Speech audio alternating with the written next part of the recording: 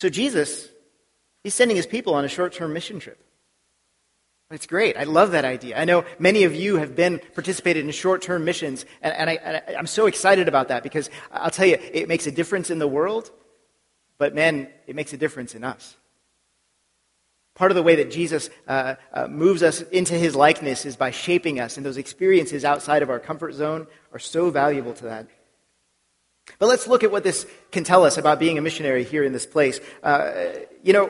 Honestly, some of this, it's a little bit confusing. Verse 2 says, "Pray to the Lord of the harvest." I love this, but it baffles me. Why doesn't it say pray for the unreached? Why doesn't it, there are 2 billion people in this world who have not heard the name of Jesus. And of those 2 billion, even if they wanted to, they couldn't find out about him. Because there's no scripture translation in their language. There's no missionary living among them. There's no church of their people. And so they have no idea. And even if they had some inclination that there was a God, they could not find information about him unless something changes.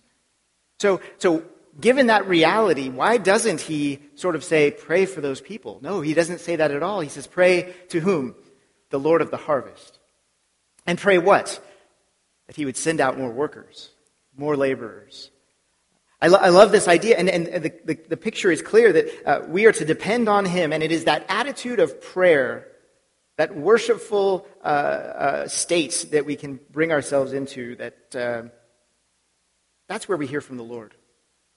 That's where we hear clearly from the Spirit. I'm reminded of Acts chapter 13.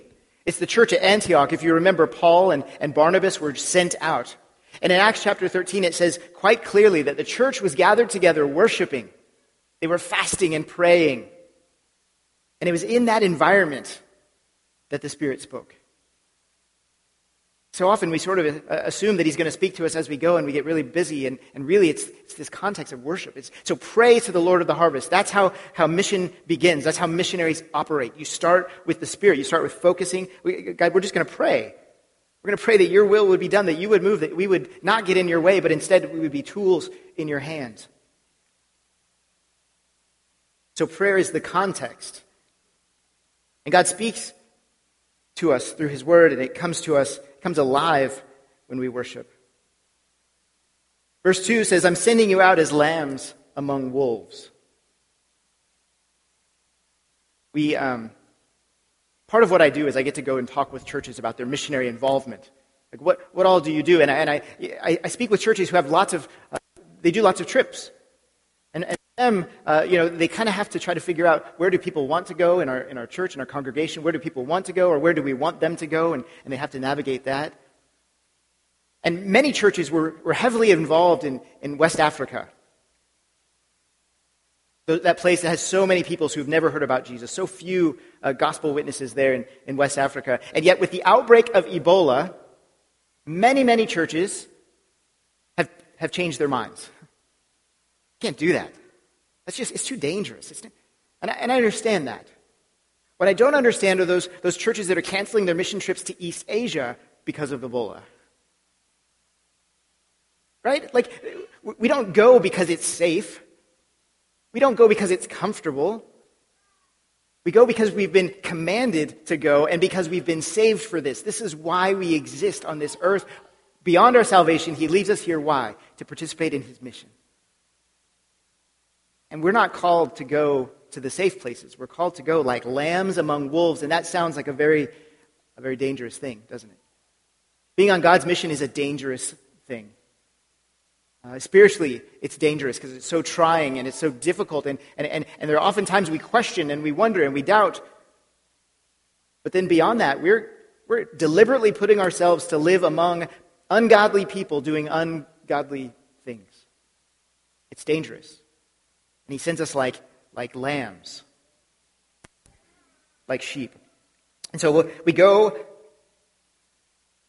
into dangerous places in dangerous ways because that's where he takes us. And then his instructions in verse 4 are baffling to me. I don't understand. He says, don't take anything with you. Don't take some money. Don't take a knapsack, not an extra coat. Don't take any sandals. Just go. And I believe that Jesus' instructions for his disciples were thus because he wanted them to depend utterly upon him. If we look at mission as something that we can accomplish, that we can do, then we start to calculate it in human terms. We start to think, well, we don't have the money to do that. Or, I don't think we have any people who would be willing to do that. Or, man, that's a long way away. And we start to think in human terms about our participation in God's mission, and what he's saying here is, no, don't think about what you've got. Think about what I've got.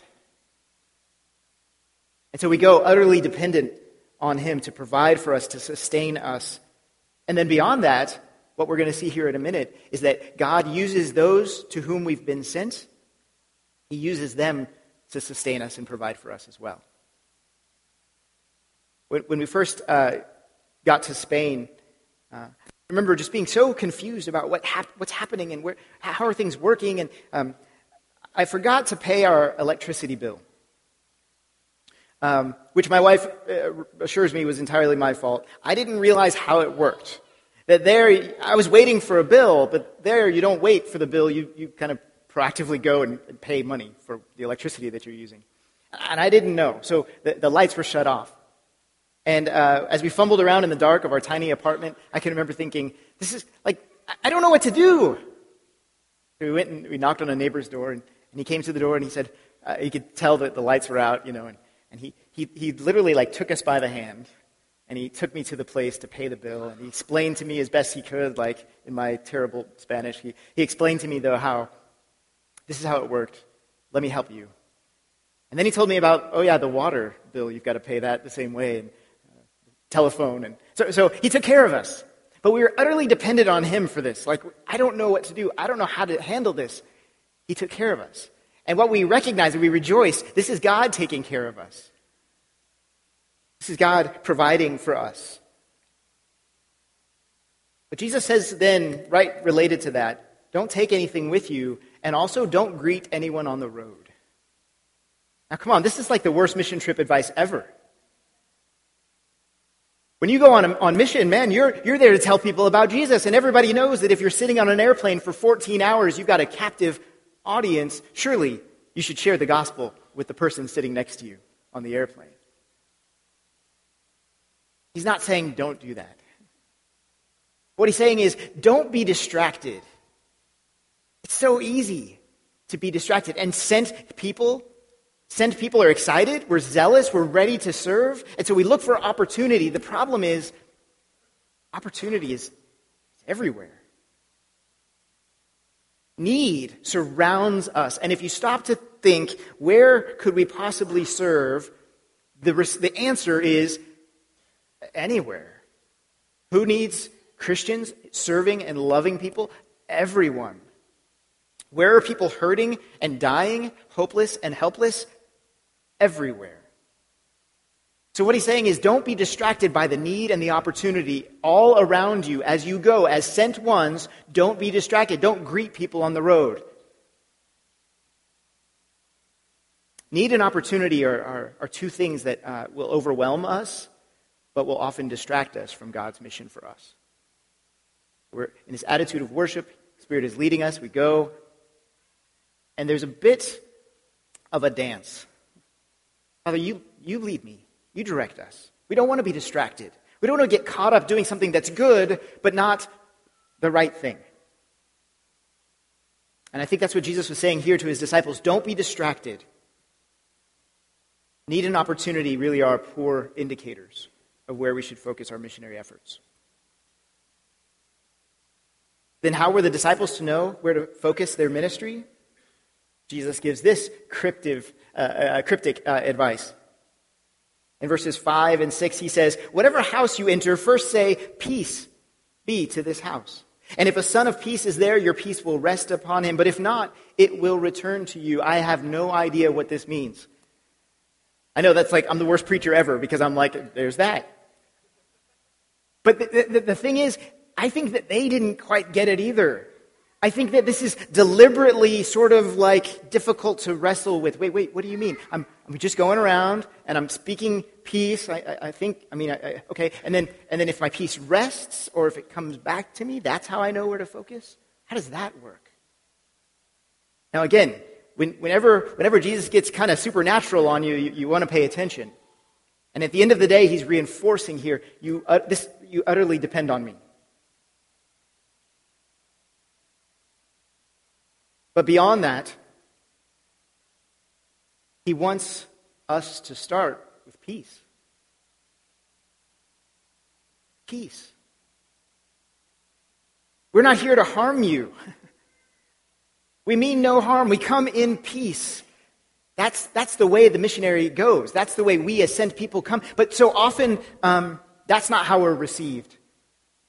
Somewhere there's like a miscommunication, and the world sees our coming as sort of this crusade. Like we're here to overtake you and overcome you and indoctrinate your children and change your way of life. And that's not why we're here. We're here to speak peace. We're here as ambassadors of the Most High God. We have your best interest at heart. That's how we lead. That's how we start. That's how we show up as people of peace.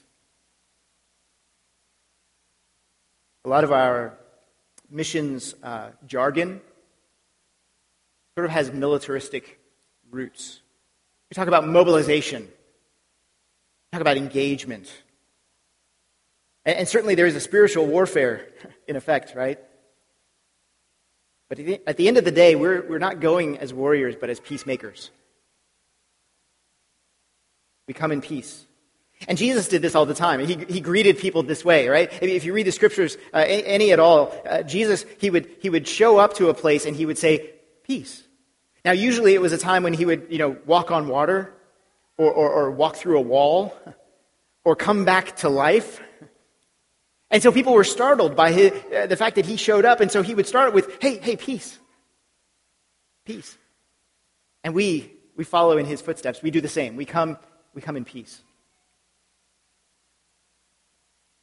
And the Son of Peace. The Son of Peace. What does this mean? Your peace will rest upon him or it'll come back to you. What it means, though, is quite clear. It's really that God has supernaturally prepared people ahead of time to receive the message and us, his messengers. Before we even... It's often tempting for us to think that God isn't there until we show up. These poor, lost people, right? So in my neighborhood, I go and I talk to Jesus, and man, God is not there. He's not at work, and then I show up, and now God's here. It's tempting to think in that way, but that's what he's saying is, no, I've supernaturally prepared people ahead of time. They're ready to listen to you and your message. They're ready to receive you and what you have to say. And not just receive you for themselves, but really, these people of peace that it's talking about, they receive us, God's sent ones, on behalf of their peoples, their social circles, their groups, their families. Be encouraged. We're not going cold calling, knocking on doors randomly, although that's an approach. But we're not trying to start something. God is at work and has been at work, and we are just a piece in what he's doing. And so when we show up on the scene as his sent ones, we're looking for those people that God has already supernaturally prepared to receive us. And that is really good news. That is really good news. And I want to be clear, this doesn't mean that we go on an Easter egg hunt looking for the person of peace. I'm going to talk with you a little bit, but after a couple of minutes, I'm not getting the peace thing, so not you. Next. No, that's not what we mean. But what he's saying is there's this element where somebody's going to receive you, and you know when you're received that it's not because of you. No offense to you. You're wonderful people. Good looking, handsome, very hospitable. But the reality is that we don't fit in around here. As God's people, we are called out ones, the church. And so when we come into interaction with people who do not know God, if there is any reception of us that is positive, if they suffer our conversation, if they stand to listen to what we have to say, if they keep coming around, even though all we do is talk about Jesus, there's something, God is at work there. Because you're not so cool that people would want to hang out with you. We're not. So look to that as be encouraged. I got to share my faith, and they asked me a question about it instead of getting up and running away or punching me out. There's something. They've been prepared for this. God is at work. So we look for those people of peace. And what is our message? What is our method? Our method is relationship. In the Great Commission, Jesus makes it clear that our mission is to go and make what? Disciples. To go and make disciples. That means taking people from wherever they are spiritually, far away from God, and walking with them toward Christ and into maturity in Christ. That's discipleship. And we do that not through a book or a website or a radio program, although those are helpful for information purposes. Becoming Christ-like, the discipleship process, is a relationship. Jesus modeled this for us again and again with the 12. He spent time with people. This is what I believe. This is how we do it. So your word and your deed go hand in hand, and that's how we make disciples. We bring people along with us. Come with, we're going to do this together. We make disciples, and that's how it works for the sent one. The sent one finds persons of peace supernaturally prepared ahead of time, and we spend time with those people. Now, if we're not careful, we sometimes fall into sort of a pragmatism that would say, yeah, but that's not very effective. It's certainly not efficient. Like, if we're going to be really good missionaries, we should preach from a pulpit with a microphone. I kind of feel like I'm in a boy band with this. So, but if we have amplification, then, man, they'll really hear our message. Or if we preach to thousands of people, then the odds of having more people respond are greater. And we start to think again in human terms. But when God goes and prepares people, there's no better audience for us than those that he's prepared. And so we go looking for the persons of peace, and when we find him or her or them, we just stay with them. We dwell with them. We build relationships with them. And here's the key. We see all throughout Scripture, the gospel spreads how? Person to person. There's no shortcut to it. There's no like skywriting or cool video or viral website that will do the job. It's person to person. And so as the gospel goes person to person and we share the gospel, we live, we dwell among those persons of peace. We stay with them. We depend on them. Discipleship is a relationship. So if that's our method to find the person and then dwell, what is our message? What's our message? It says here, the kingdom of God has what? Come near. The kingdom of God has come near to you. That's the good news. Jesus, Emmanuel, God with us. He used to be far away, but in Christ he's come near and lived among us. The kingdom of God has come near, and it is good news. That's our message. And that's really all we've got. Because all the other stuff is just added on. The reality is we've just got this one message. Just this one. It's quite simple, really. We tend to complicate it a little bit or debate the finer points, but at the end of the day, we've just got the one message.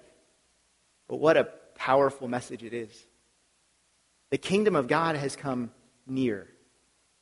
And literally in this time, when Jesus is sending out the 72, they were saying he's on his way. He's just a mile up the road, and he's coming this way. He sent us ahead of him. He's coming. He's coming. And what they meant sort of physically and geographically, we mean spiritually. He's coming.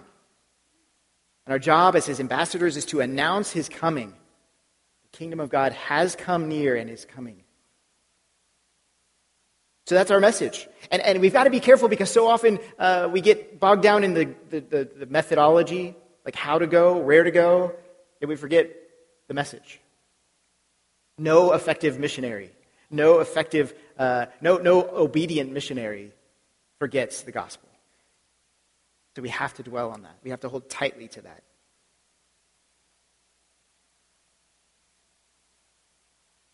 In verse 10, it says, when you enter a town and they don't receive you, shake the dust from your feet.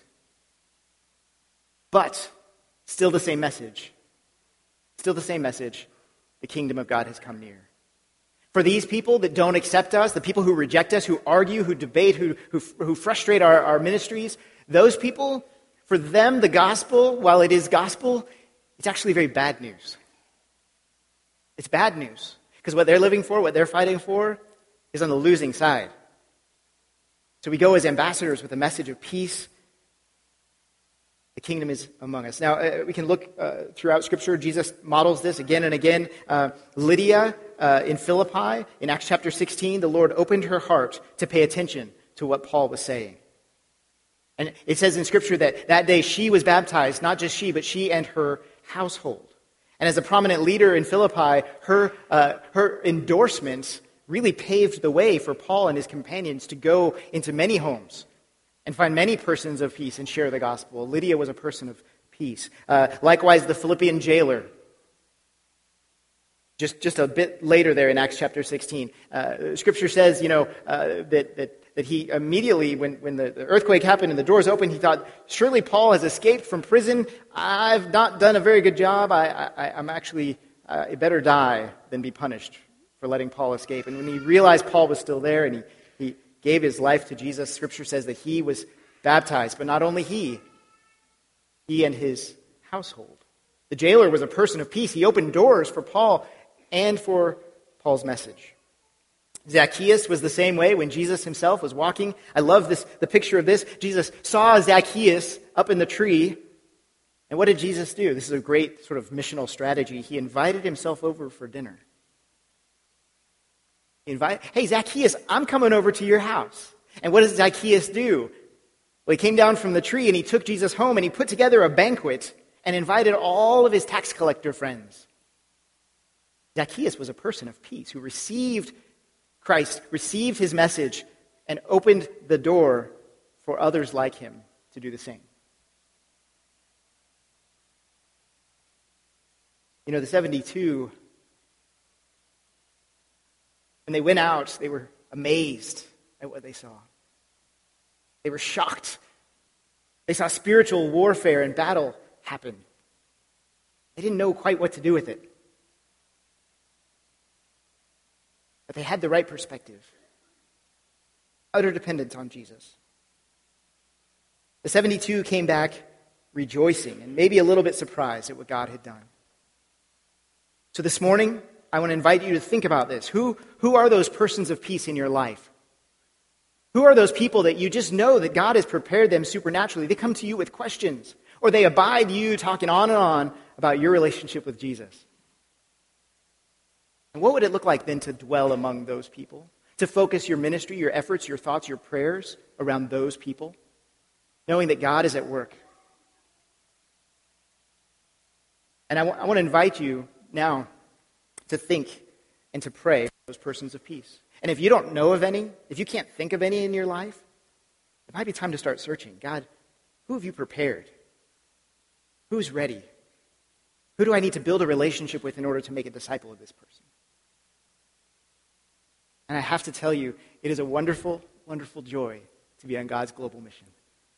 To be part of what he's doing around the world, to change lives, to not just glorify this message, but to glorify himself, the Most High God. And for us to be part of this, is a wonderful, wonderful joy.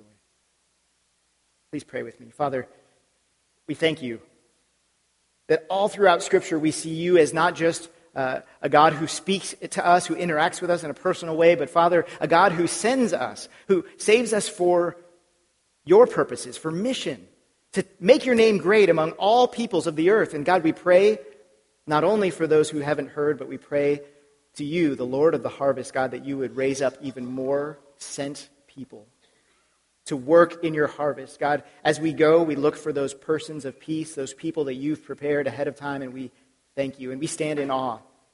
Just like the 72 that came back, Father, we stand amazed that you would be at work, that you would choose to use us in what you're doing. And Father, we know that at the end of the day, it's all about you and your glory. Father, speak to us now. Bring to mind those people of peace that we need to pour our lives into, to make disciples of. Father, thank you for Jesus.